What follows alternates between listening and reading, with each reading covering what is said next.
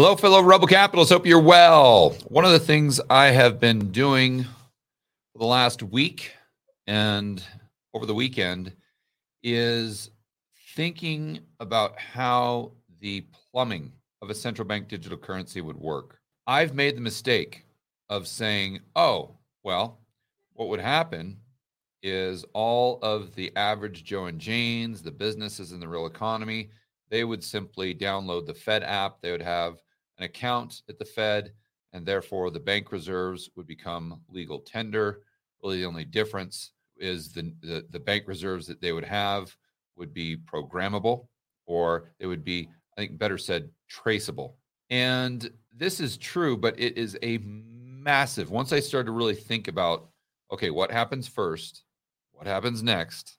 What happens after that? Considering the Fed, the central banks, the Eurodollar system, the global monetary system, the way it's currently set up, and the way it may differ under a central bank digital currency. Considering all of these things, I tried to go through the step-by-step processes of how we would get from where we are today to where we might well be in the future with a central bank digital currency. So the first conclusion I came to is people, and I don't think I would say this about the rebel capitalist community in general, but even people who are, into gold or Bitcoin or even Keynesians, it doesn't matter.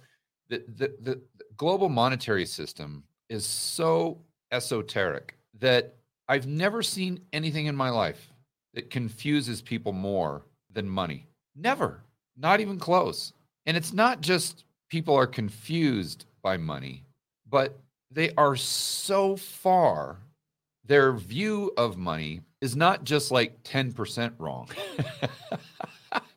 It's like 99.9% wrong. And it's not their fault, because who has time to really geek out on this stuff? I'm sure everyone on this live stream right now has a job, has kids, you got responsibilities, you got stuff to do.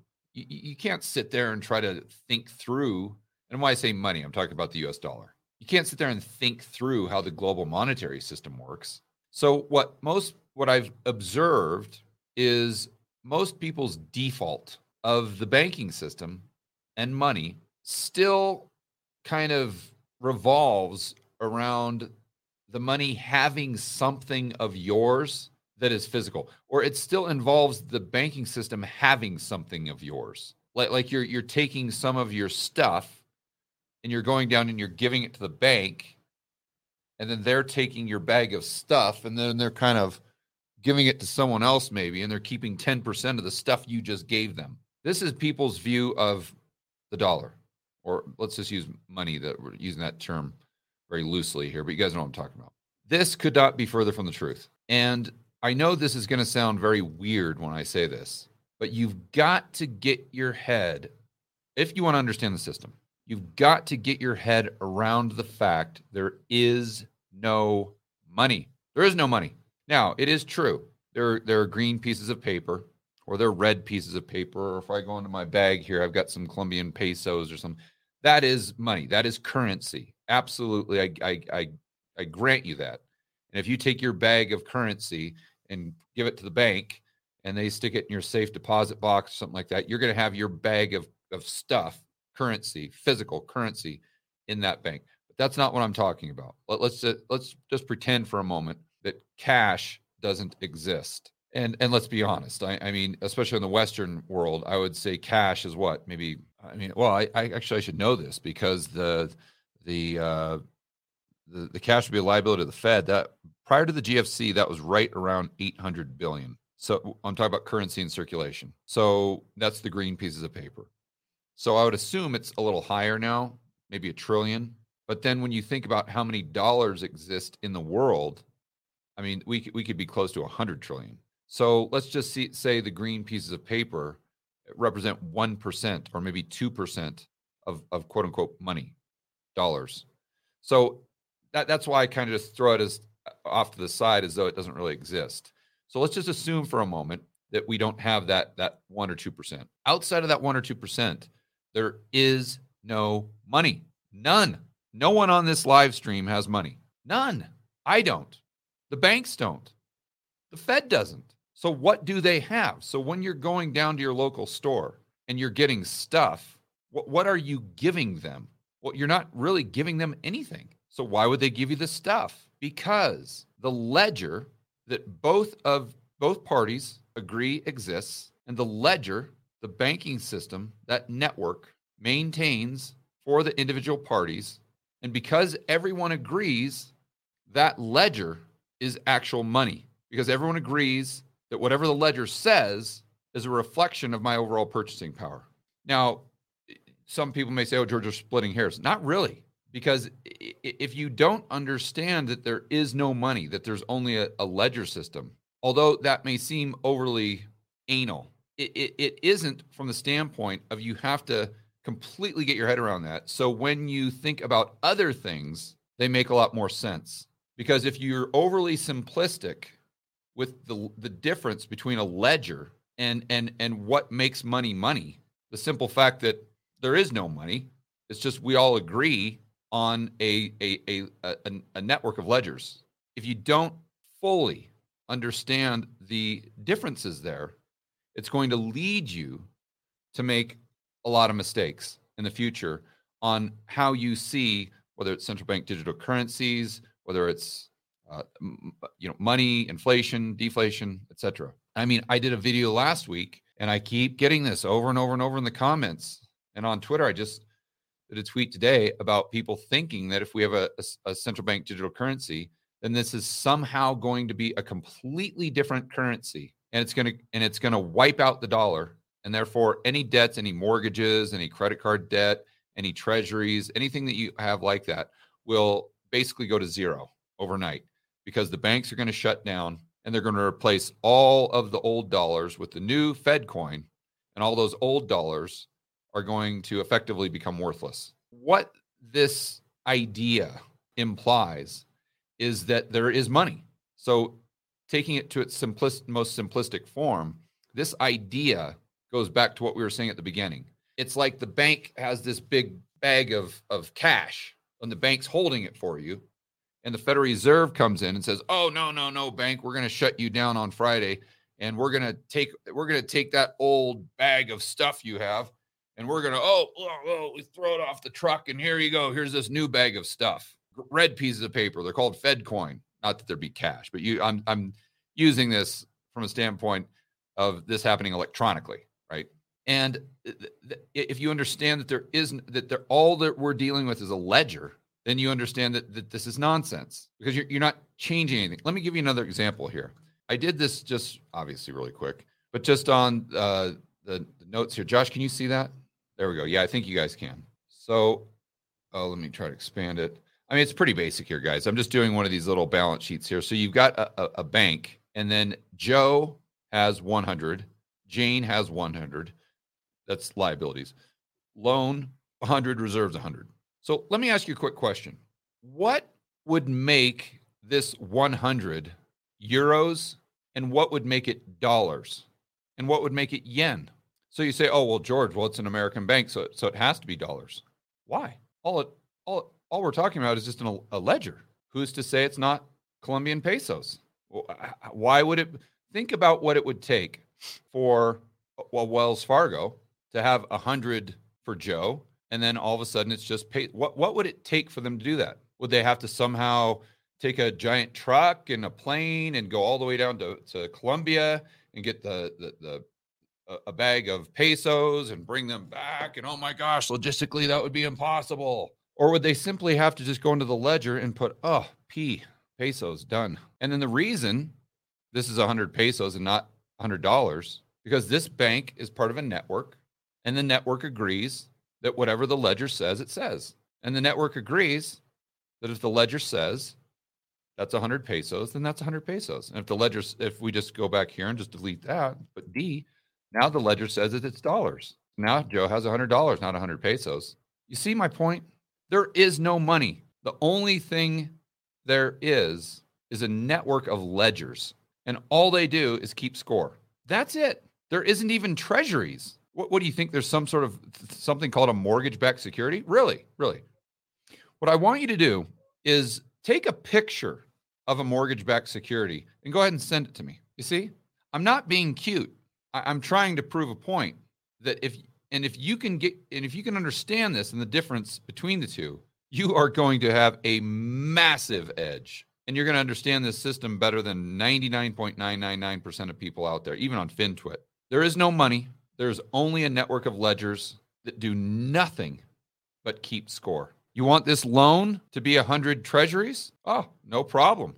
Let's just delete loan and put a big capital T right there. Done. Now you own 100 worth of treasuries. That's all it is. That's all it is. You say, well, why don't the banks just come in? Because the network all has to agree. So if the bank comes in here and puts T, well, okay, well, whose liability is that? Well, that would be a liability of the government. Okay, well, does that match up with their network? Or excuse me, their ledger that's on the network? And if the ledgers match, then it's real. If the ledgers don't match, then it's not real. And we accept that reality. You see, this is why my good friend, Chris Cole, says the dollar, or any currency really, is nothing but a thought abstraction. That's all it is. And again, to be very specific, I would just say all it is a network of ledgers that are just keeping score. So going back to the central bank digital currency, how would Joe know if he had $100 in his account and on a Friday, and the bank opens up on Monday, and wouldn't you know it? He looks at his statement, which is just basically the ledger, his portion of the ledger, and it says he has $100. Nothing seems fishy here. My bank statement said on Monday that I had $100, and today I have $100. How would Joe know that the new $100 are traceable? Let me ask you another question. Anyone on the live stream right now, go ahead and I'll try to read what's popping up here so we can kind of get some interaction going. So I really, really am passionate about you guys getting your head around this and learning this. I really want you guys to have this edge. So we have 556 people on the live stream right now. Let me ask each and every one of you a question. How do you know the central planners and authoritarians didn't already transition to a central bank digital currency? How do you know that? Go ahead and type it into the chat. I'll wait to see some of the answers we get. You wouldn't know the difference. Average Geo says commercial CBD, retail CBD. You wouldn't know the difference. There's all it is a ledger.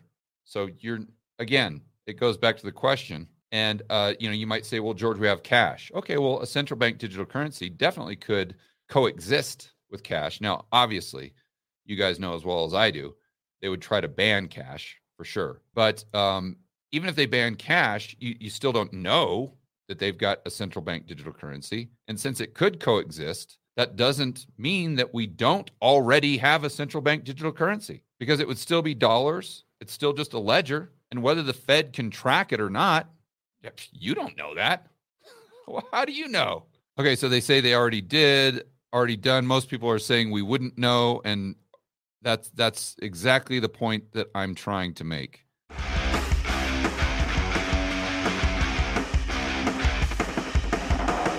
Hey guys, I want to remind you to check out Rebel Capitalist Pro. This is the incredible online investment forum that I have with investment experts Lynn Alden and Chris McIntosh. It includes professionals such as Patrick Ceresna from Macro Voices. He specializes in options. Tony Greer, commodity trading. Jason Hartman, real estate. And Brent Johnson with macroeconomics. If you want to build wealth and thrive in this world of out-of-control central banks and big governments, Rebel Capitalist Pro is the resource you need. So check it out today at georgegammon.com/pro. That's georgegammon.com/pro. We'll see you inside with the fellow rebel capitalists that are taking their investing to the next level.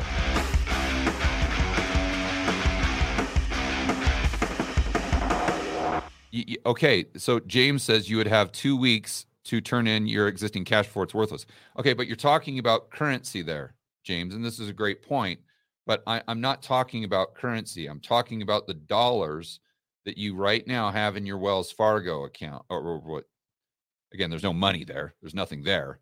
We're talking about the ledger system network that shows that your score with Wells Fargo is 100. A better way of saying it, much more specific. And so there is no way to know this because you wouldn't know other than if they started to leverage it or if they came right out and said, hey, listen, you know what? Now your account or your dollars are a liability of the Federal Reserve. They're no longer a liability of the commercial banking system. And that's if they can't figure out a way to maintain the current status quo where this part of the ledger is on the bank's balance sheet instead of having to move to the Fed's balance sheet. And I'm thinking that through, and I'm not done. So I once you get beneath the surface level, you start to realize this is really, really complex stuff, especially when you're trying to incorporate the Eurodollar system. It creates its own dollars outside of the Federal Reserve and the domestic banks. So how does that work? If the U.S. is on a CBDC, again, we wouldn't know the difference. It's all just a ledger system, but it would be traceable. I don't want to say programmable. It would be traceable. So how does the stuff that's not traceable interact with the stuff that is traceable, or at least the ledgers? See, again, I want to think of this not in terms of traceable money, but I want to think of it in terms of traceable ledgers. You see, I was using that term incorrectly. I was saying, well, this is programmable money. This is programmable money. And that was very confusing, and that's a mistake on my end. I should have said these are traceable ledgers. So if the Fed has all the ledgers, or if there is just one ledger, and that's on the Fed's balance sheet, or if that's held by the Fed, then in real time, they can see all of these transactions. But that doesn't necessarily mean that the money is traceable, that it has some sort of code in it. Although I don't know, I'm not a technologist. Maybe they could go that direction or down that path. But it's more so that the ledger, everyone is on the same ledger, and therefore they can trace it in real time. But in that world, they would still have to have the cooperation of the retailers to know what you're spending it on. Like right now, I'm sure most of you know this, you can go to Wells Fargo or Bank of America, and they almost kind of like have a QuickBooks thing for you where you can sort your expenditures by category. And and I haven't done this in a couple of years, so I'm assuming now the technology is even better. But back then, what they would do is, you guys have all seen your bank statement, and you have a transaction for $5 or something like that, and then you can see, or most of the time, you can see who the seller was. So if you go to Cheesecake Factory for $20 or something, it'll show $20 debit, and it'll show Cheesecake Factory. And then what Wells Fargo does is they have obviously kind of like an AI system or a program that sees Cheesecake Factory and assumes this is food. And therefore, when you look at your little chart of accounts or P&L that Wells Fargo does for you automatically, it just automatically puts that into the food category. That's a very simplistic version of what I think that the Fed would have under a central bank digital currency. So again, I might stop using that term, central bank digital currency. I might, instead of that, I might replace it with central bank ledger network. That might be a better way to describe it. That would be less confusing and far more accurate. So instead of a central bank digital currency, we have a central bank ledger network.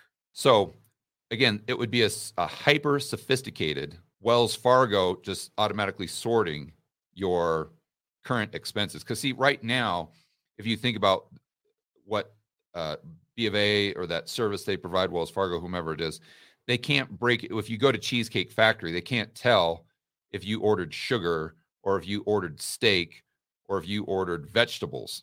You see, we're taking this right back to a carbon credit score. See, how would they do that? It just says Cheesecake Factory. Now, they could assume that if you go to Ruth's Chris, that's going to have a far more negative impact on your carbon credit score than if you go to Whole Foods. But they really wouldn't have a super specific way of knowing. That's why I'm saying that the merchants would have to somehow be incorporated into this network. So when the transaction was rung up at the merchant level, it would differentiate between what you ordered or the data going to the Fed, the central bank ledger network. Instead of just saying transaction from Cheesecake Factory, it would say transaction from Cheesecake Factory, but then it also be broken down by exactly what you ordered. So there would have to be a point of sale system that was set up and made mandatory for the businesses in the real economy. Maybe they would make it. Maybe they would make getting a business license dependent upon using this new software, whatever they call it, Fedware. And so it wouldn't be that money that is programmable, going around, because again, that implies there's money, and there's not. There's just a ledger system. What we have is just them keeping score on a specific ledger.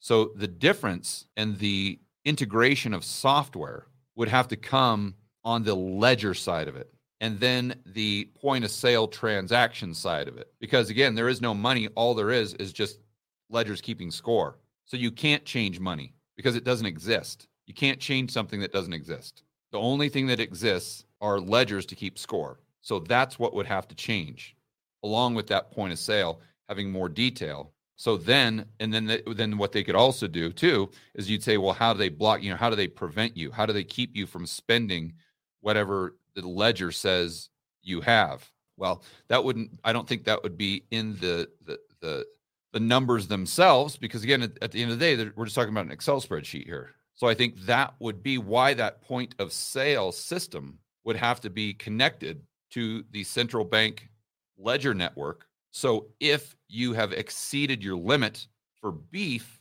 when you tried to order the beef from the Cheesecake Factory, the central bank ledger network would be able to communicate to the point of sale or whatever software that they're using at Cheesecake Factory, and it would pop up a red flag, and then the waitress would come to your table and say, "Oh, I'm sorry, sir. Unfortunately, right now at this point in time, you've exceeded your limit on beef. We'd be more than happy to replace that with chicken or with salmon or with crickets." This is most likely how the system would work. So then what you've got to think through, or what I have to think through, what I'm really excited to think through, is how that ledger works with the Eurodollar system and then works with the banking system, assuming the liabilities would have to move from the bank's ledger onto the central bank's ledger, because that's the only way that the purchasing power would be, or the purchases and the purchasing power would be able to be micromanaged by the central authority. So that's when you add a whole new layer of complexity, because you could sit there and say, okay, well, they can take their liabilities and move them over to the Fed. That would massively expand the Fed's balance sheet, obviously, which I don't think would really be a problem other than just with optics. But then how does the monetary system work? Because in order for the commercial banks to continue to manage the money supply, they would have to be able to have the power to increase and decrease the size of the Fed's balance sheet. It's almost like I don't want to say they'd swap roles, because right now the Fed really doesn't have that type of control. But you see, the banks, the commercial banks themselves would have to be able to create base money, just like right now they create broad money. Because in this world of a central bank ledger network, there would be no base money and no broad money, because there would only be one ledger, and that would be on the Fed's balance sheet. Or, well, that would be the Fed's balance sheet. That would be the only ledger that would exist. Therefore, base money, broad, it'd all be the same. So where I was going with the title is the truth is scarier here, is when you start to go down this rabbit hole and understand there is no money, there's only ledgers. And then you think about the commercial banks having to have access to increase or manipulate the one ledger that does exist. And then you think about how that would interact with the Eurodollar market, because they obviously would not have the ability to micromanage or to manage the Fed's balance sheet, or to manipulate it. Maybe that's a better word. So how does that interplay? They would obviously have to have an account, or you'd have to have some sort of, they would also have to be on the Fed's ledger. So where you go, where you end up, where this road leads is the Federal Reserve replacing the Eurodollar system. That's where this leads, which is way more scary, believe it or not, than just, the Fed's going to be able to trace how much beef or how much diesel fuel I use. This is 1984. No. Now we're talking about a whole new level of insanity if they go that direction. And I don't know how they wouldn't, or else maybe they could. See, I'm going to have to think this through, guys. There might, I have to go over several different situations or several different transactions to try to create like roadblocks for myself. Like, okay, let's say Deutsche Bank let's say Bermuda Bank creates Eurodollars, and that goes over to Deutsche Bank. Then, how do the liabilities, how do the assets transfer? And then from there, let's say those dollars that are newly created via Deutsche, then they come back into JP Morgan. Now they're into the domestic system. How does that work? From the standpoint of right now, that could settle on the Fed's balance sheet, or it might not settle on the Fed's balance sheet. And if it doesn't settle on the Fed's balance sheet, and if the future it would have to, because there is only one ledger or only one balance sheet, then how, what are the risks there, and how, or is it even possible for the Fed to integrate that system to the point where their balance sheet or their ledger backs up the entire global monetary system? That's the question that I really, really need to think through, and that I'm going to explore quite extensively. Hopefully do a whiteboard video tomorrow on that. All right, guys, let me close this out. Enjoy the rest of your afternoon. As always, make sure that you're standing up for freedom, liberty, free market capitalism. We'll see you in the next video.